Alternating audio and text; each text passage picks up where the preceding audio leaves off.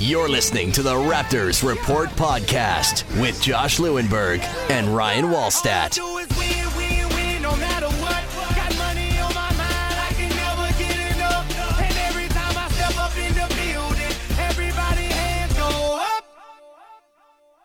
They stay there. Welcome to TSN's Raptors Report podcast for the week of May 2nd. Josh Lewenberg, Ryan Wallstatt of the Toronto Sun. And was it's uncharted territory for the Toronto Raptors, or at least most of them, and uncharted territory for us, or at least for me. Have you covered a second-round series before? I have not covered a second-round series but I have covered the finals multiple times. You've done conference finals too, no? I've never done that. I've only ever done the opening round until now and a bunch of finals. We didn't. We kind of stopped traveling when I kind of took over on the finals side of things, because we used to go to a lot of conference finals, but then we kind of decided not to anymore, I guess. And yeah, just did finals. So this will be my first second round series. I've never done a finals, so this is as late into the spring, the summer, as all have worked since covering the team for, I guess it's five years now. Yeah, it's kind of weird. It's very weird. I mean, I woke up. Well, it probably hit me at some point last night, as strange as this is to suddenly realize. But in the same way, the Raptors have to go back to the drawing board, turn the page, and refocus on a new team.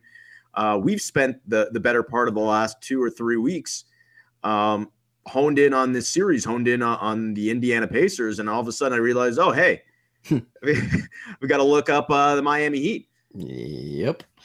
And here we go. And I'm still in the process of doing that. Yeah, you turn the page, like Kyle Lowry says. You go, it's forget Indiana.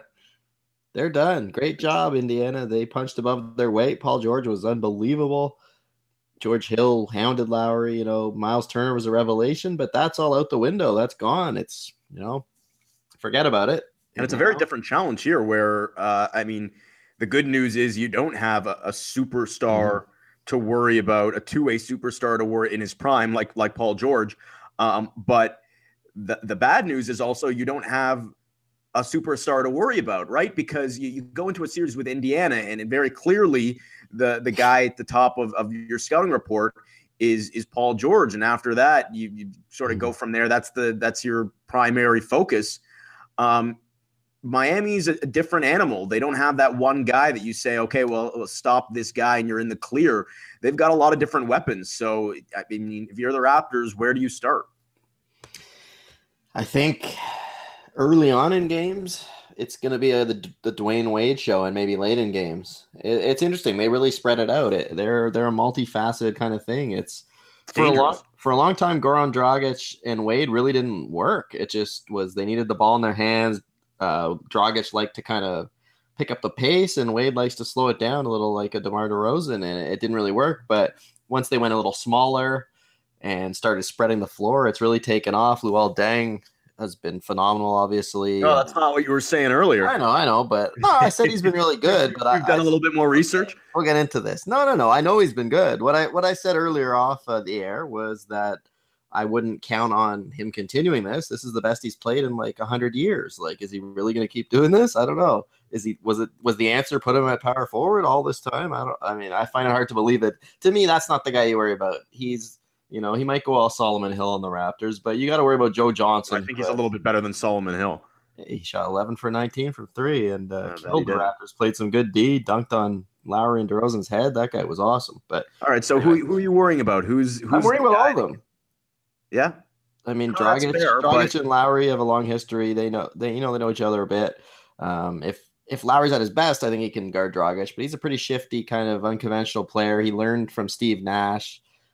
That sort of herky-jerky style. It's a little like how Corey Joseph learned. Well, it's a lot like how Corey Joseph learned from Tony Parker, and there's a lot of similarities in those games too. That'll be really interesting. Obviously, Deng has shot the lights out. Joe Johnson has been, one of the 10.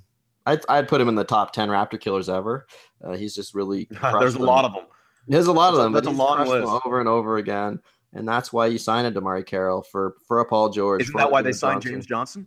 Well, theoretically, but there's we won't get into that. No, Dwayne Casey did say we could see some players that didn't. He's guarded him in the past, I think. But I think if you to go back to the roundabout way to the original question you had, I think you got to worry about Wade first of all, because he seems to have found the fountain of youth a little bit. He's a guy that can get a ton of calls, can score at will. He's the guy that basically knocked out Charlotte along with Dragic. And he's hurt the Raptors before too.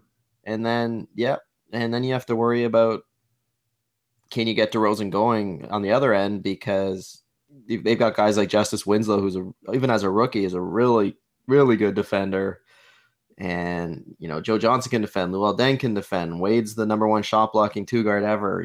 They're dangerous. And, of course, there's that guy in the middle that discourages you from coming inside. And, as we know, the Raptors are built on getting the line and going inside. So there's a lot of fascinating angles here. I mean, you got then you even got the random stuff like the Wright brothers. The brothers won't play. I mean, there you go. Yeah, there's a lot of fascinating stories here, a lot of interesting matchups. It's a lot more interesting than Charlotte, Toronto would have been. And let's go Luol Deng now, because I mean, for me, when I look at, I think there are a lot of keys to this series on both sides, but Deng is that guy I think who can really move the needle for Miami. He has, I think, the turning point when you look at the Heat season, which has had a lot of ups and downs, was when Chris Bosh was more or less ruled out for the year, or at the very least, they took him out of the lineup, exercising precaution with his blood clot situation. Mm-hmm. And through necessity, they opted to go small, and signing Joe Johnson was a big part of that. But the decision to move Luol Deng from the 3 to the 4 has allowed them to spread the floor a little bit. They're shooting the ball better, but ultimately they rely on getting into the paint, getting to the rim. And Deng has had a lot to do with that. He's a playmaker at that position.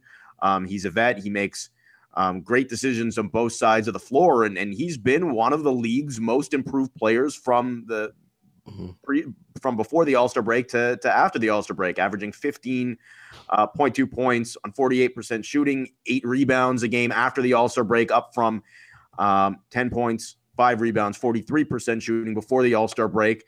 And then on the other side of the ball, he's probably going to be one of those guys that's guarding DeMar DeRozan, who's, of course, a huge key for the Raptors. So I think Deng is going to be a major game changer one way or the other for the Heat in this series.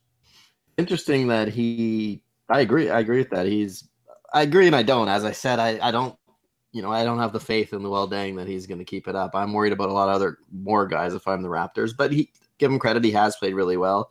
He stunk against the Raptors in the 3 games he played this year, but as we kind of hinted at, he was a small forward in those games and wasn't the same guy.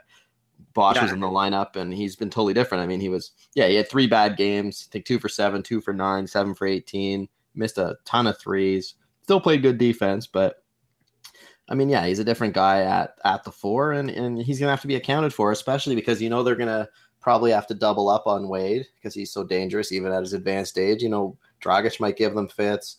Joe Johnson, I mean, you signed a DeMar Carroll so you don't have to double Joe Johnson, and that killed them in the Brooklyn series when he just crushed them. They had to double him, and he kicked it out for easy buckets or scored in the post. I don't think he's going to be able to score at will in the post against a DeMar Carroll, so that's a big thing for the Raptors. But yeah, they can just spread it around, and then you have Whiteside.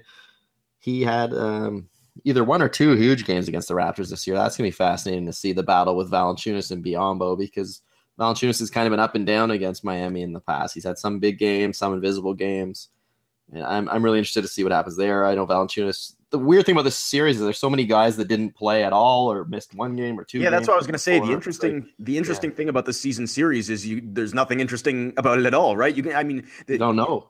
The adage is always you throw out the season series in the playoffs, but I think in this case, more than probably ever before with the Raptors, the season series means next to nothing. The current starting lineup for the Heat and the current starting lineup for the Raptors didn't play, at least not together, in any of those 4 games. Norman Powell appeared in just one of those games in garbage minutes, I think. Valanciunas missed 1. Carroll didn't play in any, if I'm not mistaken. Joe Johnson only played in 1. So I mean, it's one of those things now where this is a completely different season, a completely different series and matchup. And I'm interested to see where it goes. Obviously, the cloud has been lifted over the Raptors. There goes that monkey. There goes that monkey, as Masai says, as everyone was saying yesterday. So now it's a matter of, I wonder, it'll be interesting to see how this plays out, because this was something that we've anticipated all season. They were so relaxed today. They were so much more relaxed. I mean, you could tell. Yeah, well, we'll see if we can tell once game one tips off.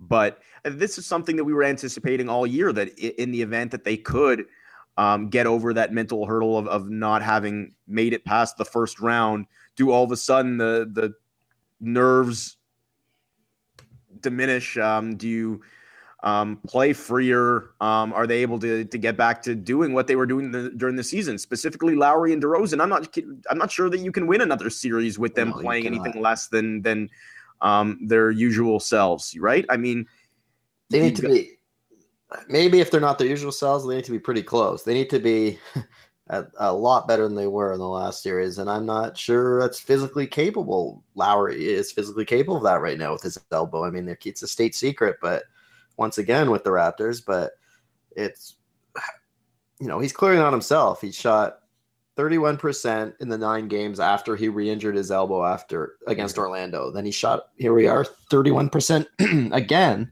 in the playoffs. Like, it's obviously not right. Something's not right.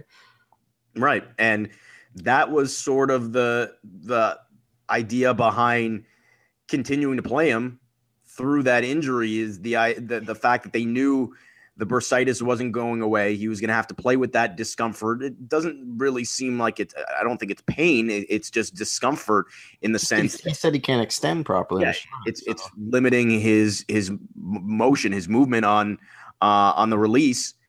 And the only way to, I guess, fight your way out of it is just to get used to playing with it. And obviously that's not something that he's been able to do.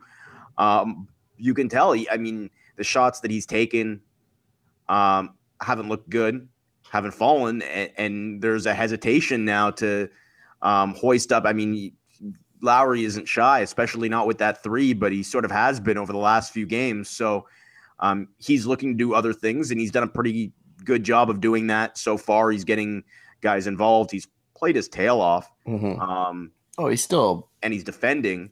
But now is the time where that's why I think, assuming that the elbow continues to bother him, DeRozan, maybe for the first time in their tenures here with the Raptors, DeRozan might be the more important player than Lowry in this series, just because they're going to need him to carry that scoring load, preferably without taking 32 shots a game. That's an interesting point. And if you're one that agrees with that point of view, the encouraging thing maybe for the Raptors is, I'd say 2 of DeRozan's better games this year, probably 2 of his 10, 12 best games of the entire season came against Miami. He had a couple really, really good ones. He had some good games against Indiana during the regular season too. Yeah, I mean, but he's shown he can do it.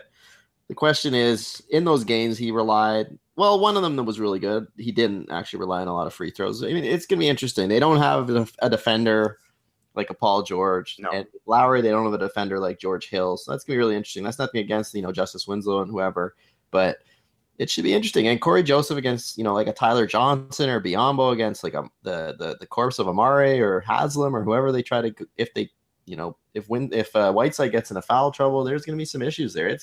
There's just so many things that are, you can't predict, and you just, it's going to be interesting. I heard one person say that Miami has the edge on the bench, and that seems bizarre to me. I don't see that at all. Yeah, I mean, I think they're built pretty well for the playoffs, probably more so than the regular season, in that they have probably 8 or 9 guys that are really solid. And like I said, there's not a superstar in his prime there. Dwayne Wade's still pretty darn good some nights more than others, but he's not Paul George at this point in his career. They can go 8 or 9 deep, but I'm not sure I love their depth in the sense that there aren't a lot of guys coming off that bench that I would entrust the same way that I would Corey Joseph, or I would Bismack Biyombo defensively, or Patrick Patterson if he returns to the bench. And we'll talk about that coming up as well. There are some decisions to be made here. I think the cause for optimism, if you're a Raptors fan, is one, Dwayne Casey has done a pretty good job here of being flexible and making adjustments, not being married to his rotation and his the guys that he's used throughout the season. Obviously, Scola has been out of the rotation now since they went with Patrick Patterson in the starting lineup, and Ross got a pretty quick hook in Game 7 and didn't see the court in the second half. So I think that that's a good sign going into a series where I think we're going to see a lot of small ball. And then the second part of that is Casey used a lot of small ball lineups against the Pacers, and through a number of stretches, those lineups performed pretty well. And I think they're going to need those lineups. I think guys like Norman Powell, Patrick Patterson, and then as I said, DeRozan, the wings for the Raptors are going to be huge in this series because of how much the Heat rely on their wings. There's so many variables as we keep getting back to. It's just, and it's so hard to get a read on what's going to happen because of all the weird season series with everyone in and out in the lineup. I mean, I would love to. This would be such an awesome series if Chris Bosh was healthy and Kyle Lowry was 100%. It would be, arguably the second and probably not arguably the second and third best Raptors ever. Yep. That'd be a cool angle, but it doesn't seem like Bosh is going to be allowed to play. But let's get back to the starters here. What would you do if you were in Dwayne Casey's shoes against the Heat? I don't think you can go wrong either way. The way that you can go wrong, of course, would be to go back to Luis Scola, which isn't going to happen. He had a 20-point game against. Come on. Okay. Please don't reference the regular season series again. Please. We've got what? We're done with it. 14 minutes left in this. Yeah, no more regular season series. Yeah, I still think that their best five includes Patrick Patterson. Certainly in terms of the numbers, their best five during the Pacers series, despite the struggles of Patterson in game 5 and 6, was that starting group. I don't think you can go wrong with that lineup, but at the same time, I think Norman Powell has met and exceeded every expectation that has been, every opportunity, every expectation that's been thrown his way. He hasn't looked out of place, not against Paul George. I don't think he would against Dwayne Wade. And I think he matches up really well in this series.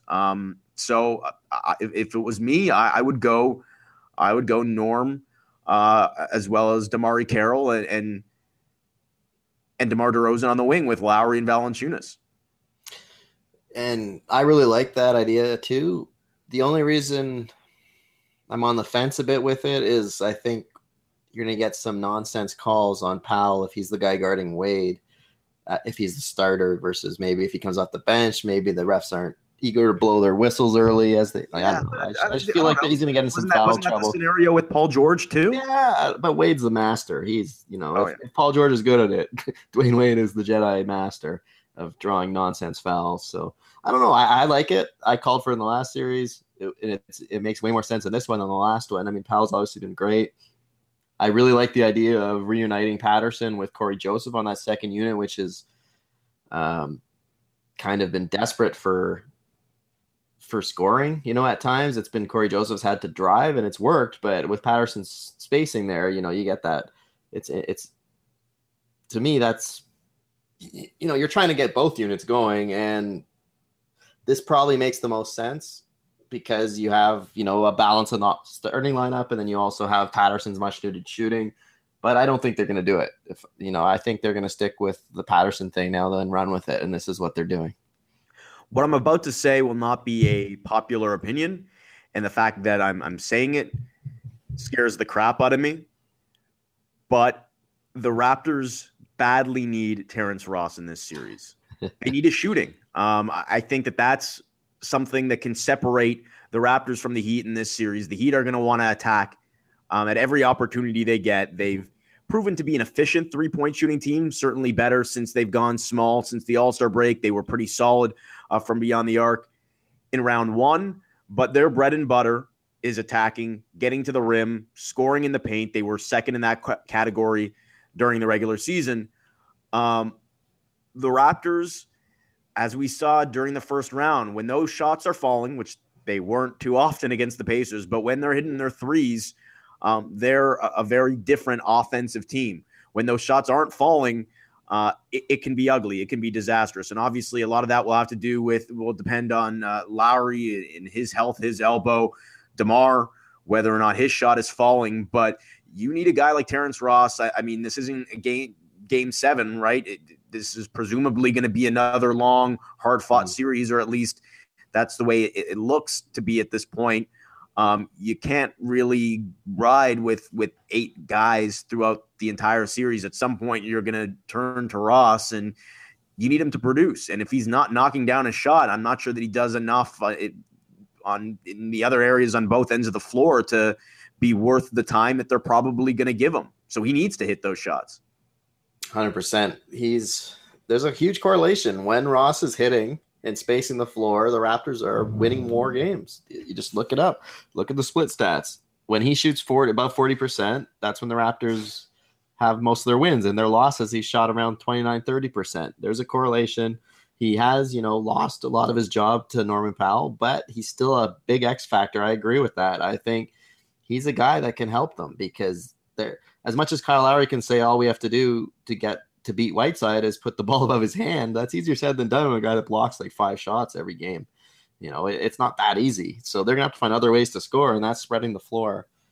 And Terrence Ross is, he's their best three-point shooter. So it's just a matter of getting him going, because in the playoffs, there's a track record now of 3 years where he's been just brutal.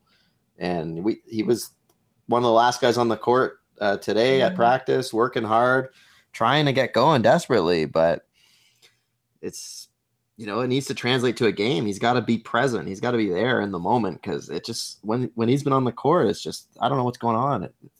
There's been flashes of something, but most of the time it's just, wow, like he can't get out of the game quick enough.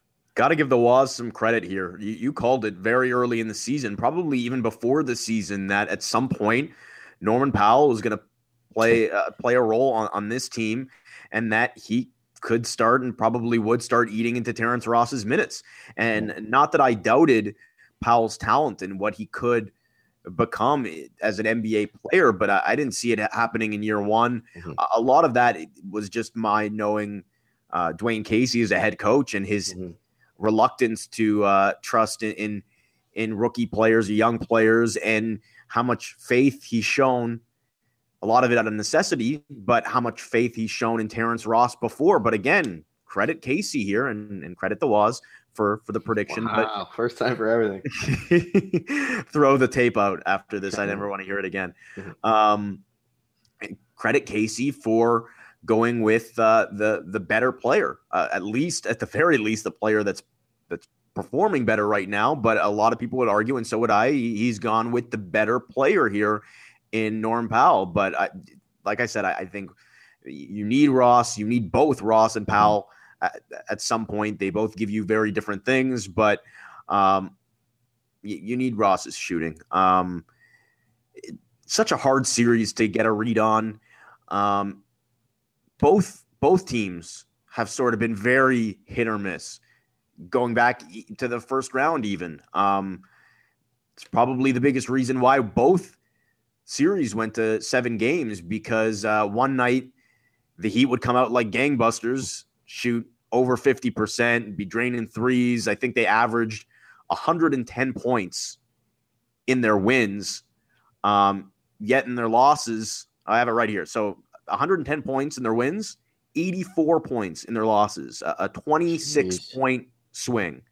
52% from the field in their wins, 39% in the losses, 47 from 3 in the wins, 33% from 3 in the losses. And of course, as I mentioned earlier, so much of their success or lack thereof is determined by how much they're able to score in the paint.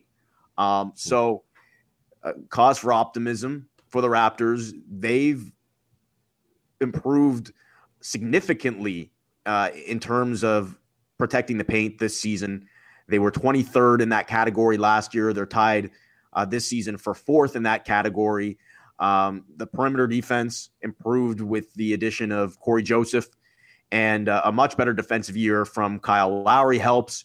Obviously, adding Bismack Biyombo and the improvement of Valanciunas helps a great deal. Now, where that's hurt the Raptors is defending the three-point line. They've sort of plugged one hole, and another one has opened up defensively. So, yeah, I mean, Miami, it's one of those things where you almost take your chances with them shooting jumpers, especially the likes of Dwayne Wade and Goran Dragic. They'd rather attack. They'd rather get in the paint. And if you're the Raptors, you roll the dice with them taking those shots, because the last thing you want to do is allow them to play into their comfort zone. Yeah. All right. How about some Ask Was? Let's do it. Got some good ones this week. Here's my Ask Was to myself. Do you think the Raptors regret choosing Greg Stiemsma over Hassan Whiteside? Yeah, that's not looking so great in hindsight now, is it? I don't know if anyway, or whoever they did. Yeah, but there are, to be fair, yes. There are 28 other teams that are not named the Toronto Raptors and obviously not named the Miami Heat. 28 other teams that regret not scooping Whiteside up as well, because every team in the league had their shot. It's not like he was on, to be clear, it's not like he was on the Raptors roster. No. He played for their summer league team. Doesn't necessarily guarantee that. I mean, they could have offered him a contract and he could have accepted with someone else. They didn't have his rights.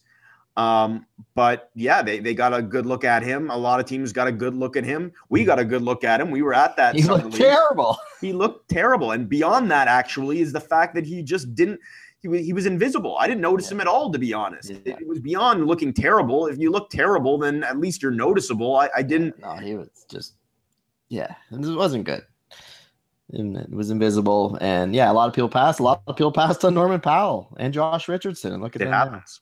Yeah, and another angle of the series, another remarkable story, in addition to all those that we mentioned, is the rookies. We talk about Richardson and Powell, a couple of second-round picks, even Winslow. These are 3 rookies that are playing significant roles. Only 3. I tweeted it today. I looked it up. The only 3 from that draft still playing significant roles are those guys. Incredible. Yep. Here they are. All right, throw an Ask Waz at me. All right. How about just trying to go from there? All right, I'll start it off. Okay, you start then. Yeah, I was just looking through them, but you go if you got one queued up. This is from Matthew Bernstein. Is this our boy? Is this our boy Matthew Bernstein? I think it is. All right, friend of the podcast. Do the Heat have a shutdown defender like Paul George? We sort of answered that. They've got 2 very good perimeter defenders in Winslow and in Dang, and still, even at his age, a pretty good defender in Dwayne Wade as well. But no, none of them are Paul George. There are very few players in the NBA. Somebody else asked a question. Nate Goodwin asked if there are many guys in the league that are better two-way players than Paul George, and it's a short list. Kawhi Leonard, obviously. Maybe Draymond Green. Yeah. Could be it. Yeah. So, I mean, DeMar DeRozan, one of the things that I talked about all year was how much more matchup proof he seemed this year than he has in past seasons. And that conversation came up a bunch of times against Miami because they're one of the teams that do have some pretty solid perimeter defenders. Now, obviously, Paul George locked him down. Let's see how he bounces back here. This is a great opportunity for him. Obviously, his name would have been dragged through the mud here up until he eventually gets the max contract that he's going to get regardless if the season ended a couple days ago.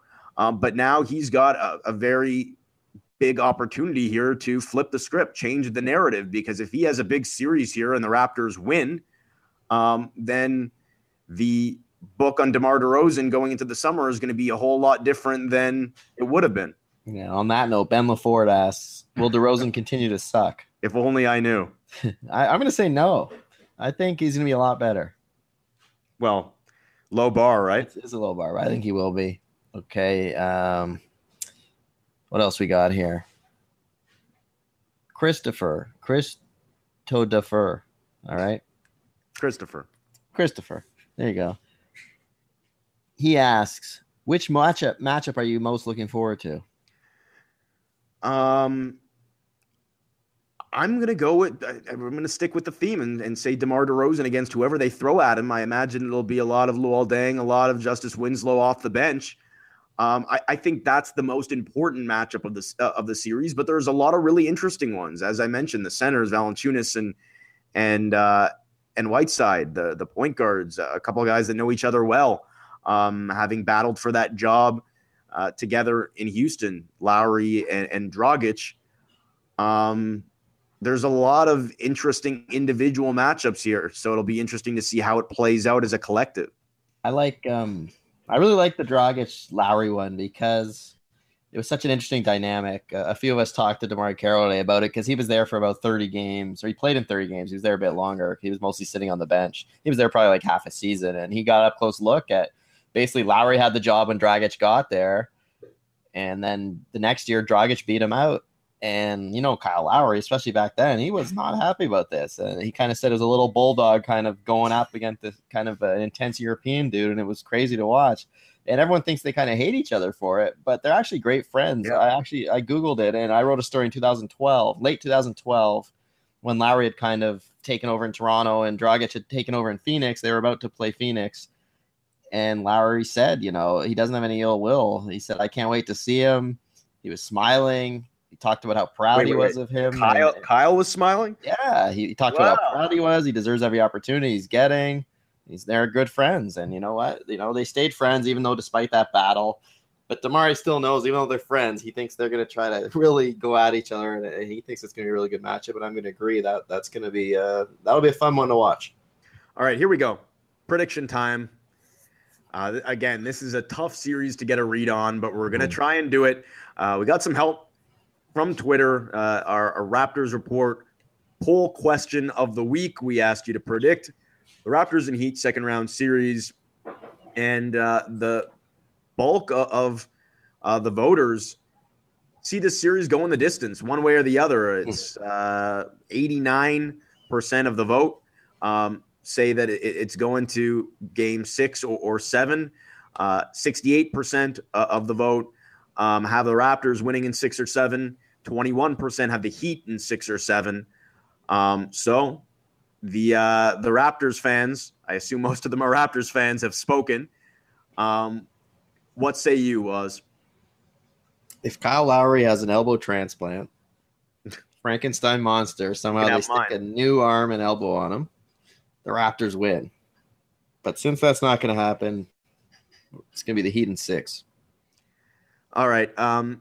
The Raptors can win this series without Lowry scoring big. They need Lowry. He's exceptionally valuable. He's still, even without the